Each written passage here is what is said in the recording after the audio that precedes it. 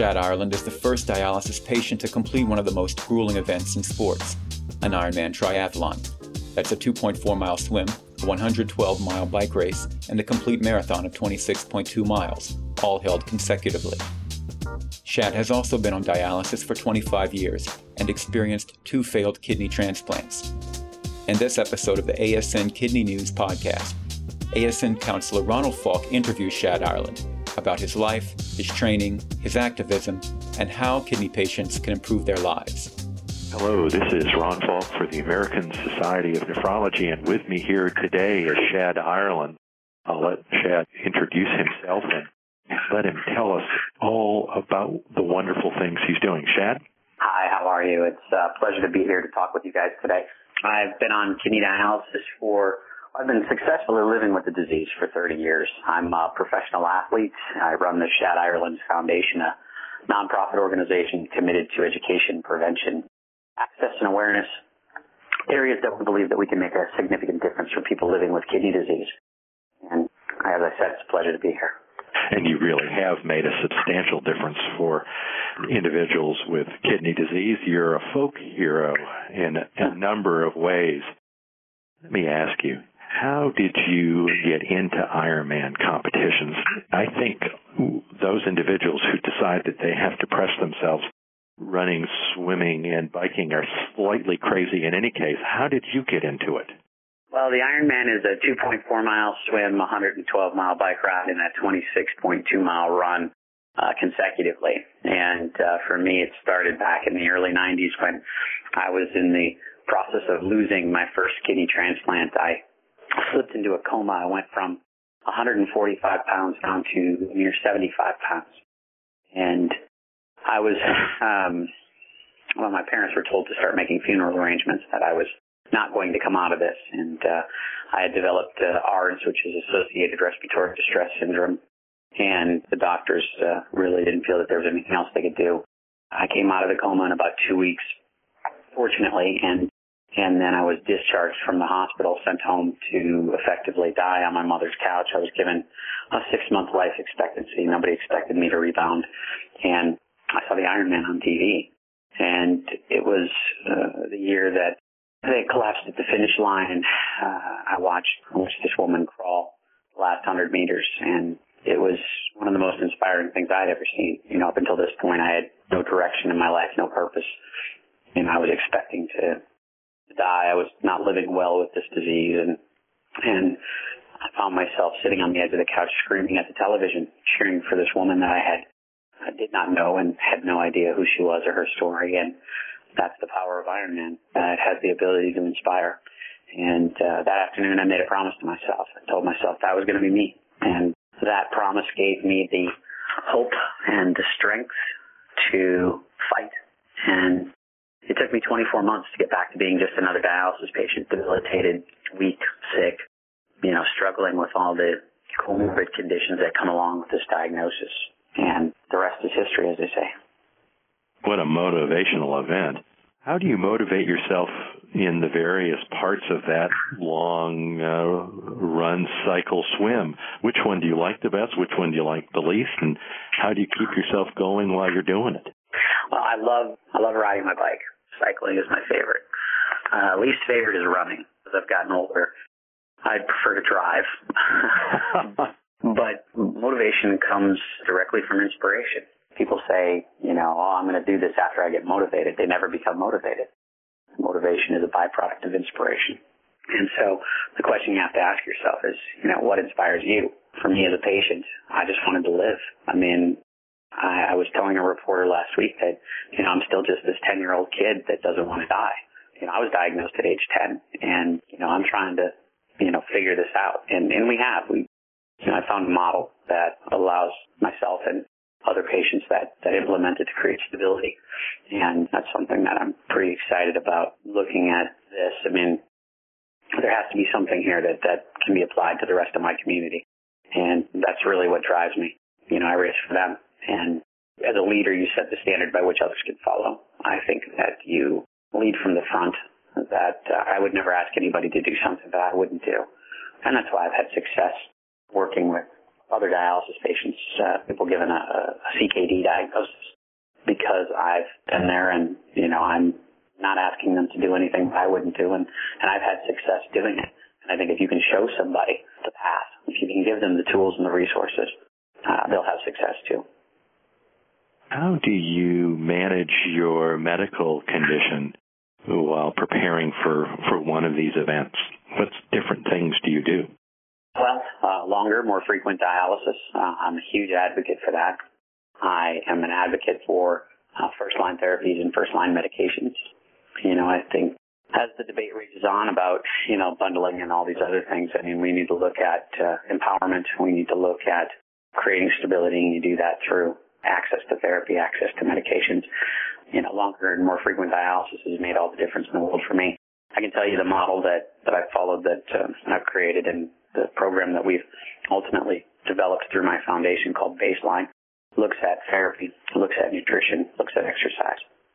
And the therapy creates the stability. The problem that we have is most patients believe that they're symptomatic to the therapy. They're not. They're symptomatic to the disease. So if we can treat the symptoms, create stability, they can go back to work and do the things that they want to do. Now, for myself, it was hit and miss. It was trial by error when I first started this. I was told that this was impossible. Nobody given this diagnosis, nobody being on dialysis, let alone, at the time I started training, I was on dialysis for 20 years, could, accomplish Ironman, that I was going to kill myself. And so with the help of the doctor that I had at the time, we increased my dialysis therapy to 4.5 hours. At the time, I was doing in-center dialysis, so I couldn't dialyze 4 days a week. But I think the model for stable, healthy patients and cost-effective management of this disease can be achieved through 4-day-a-week therapy. I dialyze every other day. I dialyze at home. I do home hemodialysis. And that then came looking at my lab values, looking at how you kind of stabilize those, and I did that through nutrition. And then the thing that changed everything was exercise. When I started, I couldn't walk 30 seconds on the treadmill. People given a kidney diagnosis are cardiovascular patients. I don't think we look at this community as cardiovascular patients. And I think exercise has made all the difference in the world for me, but it's a combination of all those things. What's your favorite food going into a race? I have a proclivity for donuts. So donuts? What kind of donuts? There's a Krispy Kreme run here in North Carolina that I've always found absolutely astonishing.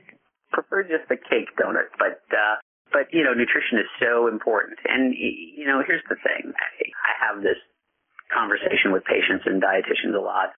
Well, I'm just going to tell patients in moderation, and I think the approach needs to be, okay, this is what you need to do, this is what you really shouldn't do. And, the patient can, work within those parameters. You look at renal osteodystrophy and some of the other things that impact patients, and, I don't drink milk, I don't eat cheese, because that would just exacerbate the situation. And so, some patients, they get fixated on the food. It's about control at the end of the day. What they don't realize is that they've always had control. That was the one thing that, it took me a long time to realize. I struggled because I felt that I had no control over a disease that took everything from me.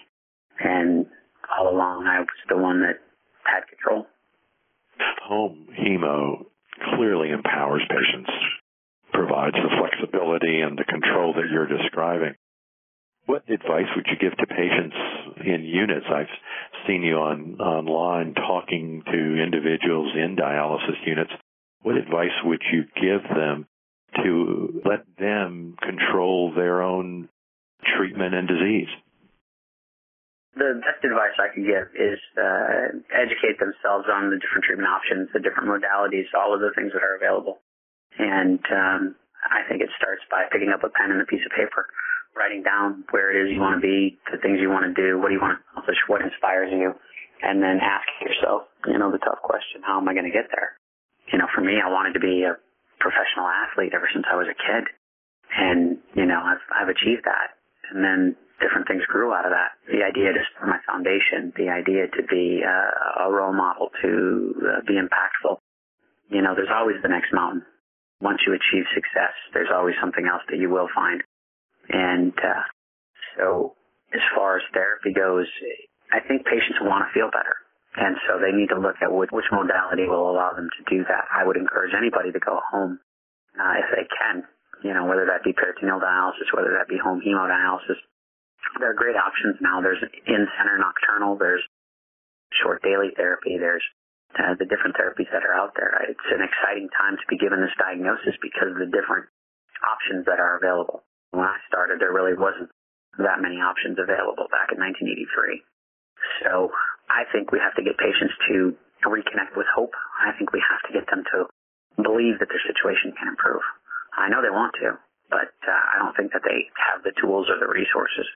And I think the physicians that are listening to this, that are committed to that, the healthcare workers that are listening to this, taking that approach could help them in achieving the success that they want, empowering their patients. But the best advice, like I said, is to educate yourself, to look at all the different modalities, to become a student of this disease. Dialysis is rehabilitative therapy. Your disease does not manage your life. The management of your disease allows you to live a full life. You've had 2 kidney transplants. How does one deal with a failing transplant going back on dialysis? What advice would you give to patients who've had transplants and who are losing another one so that the despair of losing a transplant is somewhat mitigated?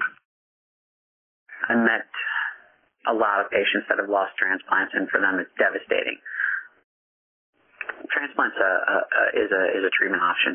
It's a therapy. And in losing 2 transplants and then discovering home therapy, I've put my transplant aspirations on hold.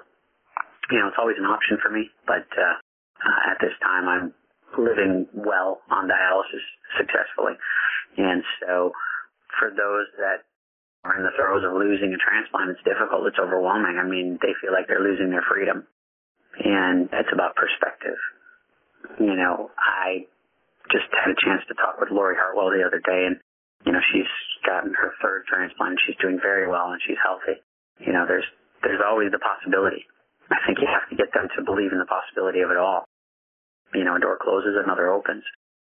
Just because you may lose that transplant doesn't mean that you can't continue to have the freedom and the flexibility to do the things you want to do. It may mean need dialysis therapy until you get the next transplant, finding the best therapy that fits with your lifestyle. Again, it goes back to choice. We as patients have choice now that we didn't have before. One of the things that your organization is trying to do is to promote public awareness of all things kidney. The American Society of Nephrology is trying to do that. The National Kidney Foundation is trying to do that. Yet it seems that all of our voices are somewhat silent when compared to other disease states. Breast cancer, prostate cancer, heart disease, diabetes. Why?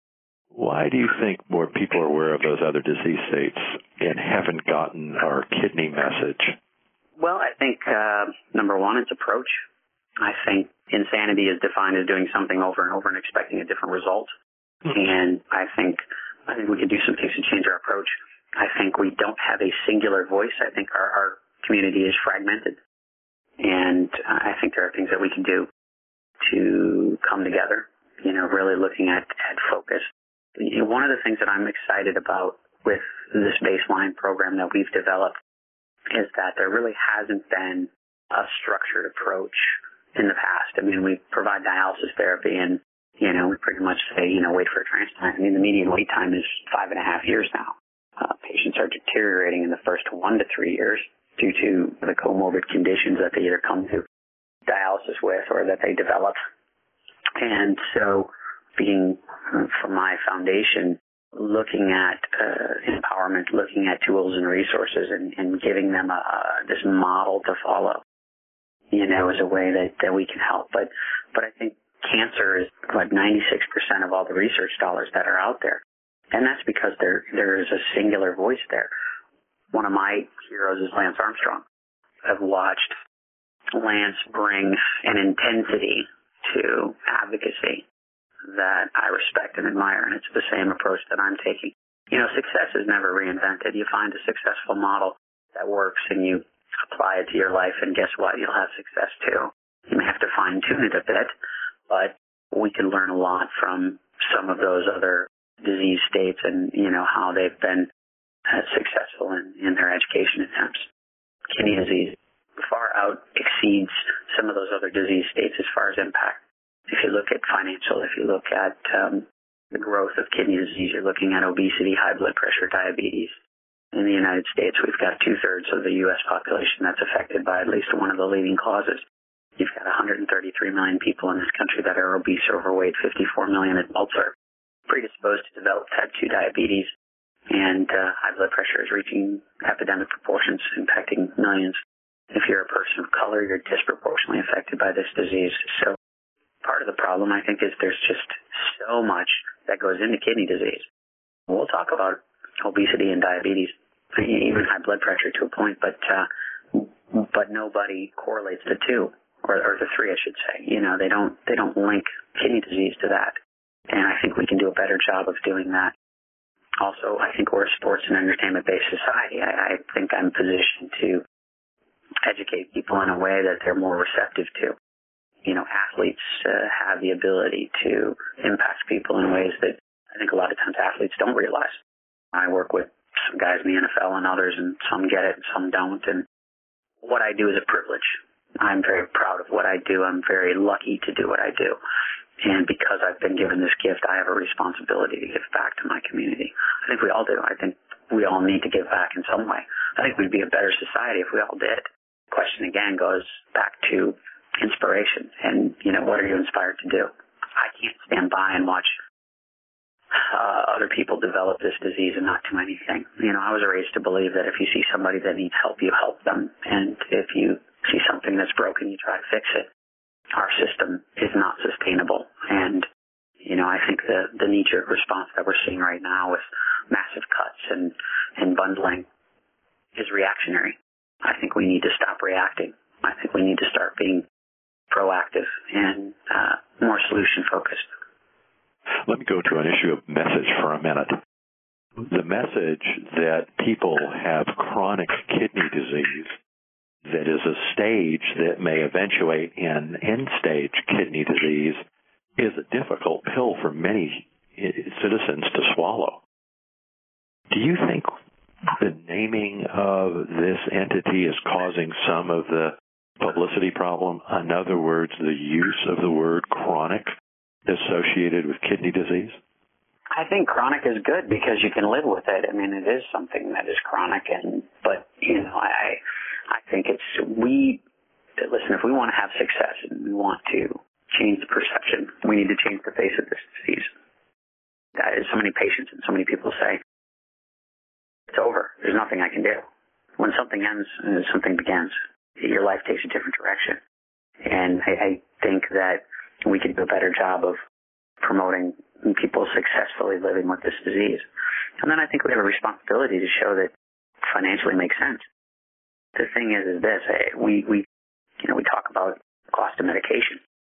There are certain medications that can create stability, but we don't provide access to those medications because we're focused on the cost per se. We're not looking at the back-end savings.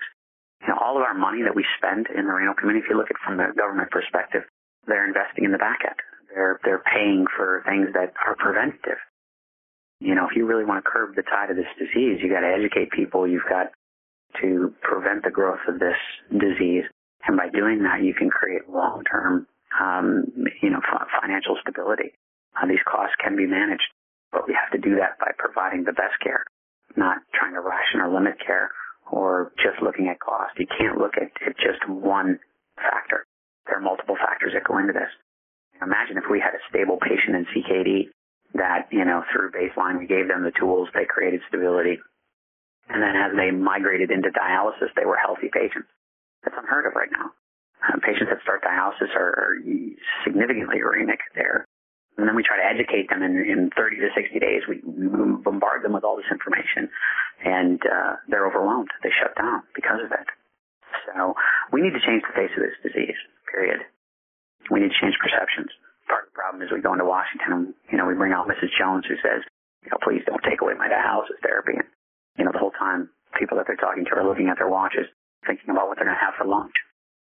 Back in the 70s, when ESRD became an entitlement through Medicare, that, if we paid for this, that we would save lives, that these people would be healthy and productive. The disease has grown exponentially. We've been trying to work it out to the best of our abilities, and I think we're at a point now where we can deliver on that promise. And that's the part that excites me. What can societies like the American Society of Nephrology do to help? Research is important. Education is important. Looking at ways to implement methods of prevention. How do we empower? I think, how do we inspire? That's the question that needs to be asked. How do we become inclusive instead of exclusive? I wish I had the answer. I think there are many approaches to the same finish line. We as a community need to come together. First off, we need to look at how we can create a singular voice, or I'm afraid what the results will be. We have to come together. It's nobody's fault. Some people will say, oh, it's the drug companies because they charge so much. It's not the patient's fault because they're not compliant. I think, listen, the boat's already sunk. We're all in the lifeboat and we all got to paddle. So I think we have to look at how we come together.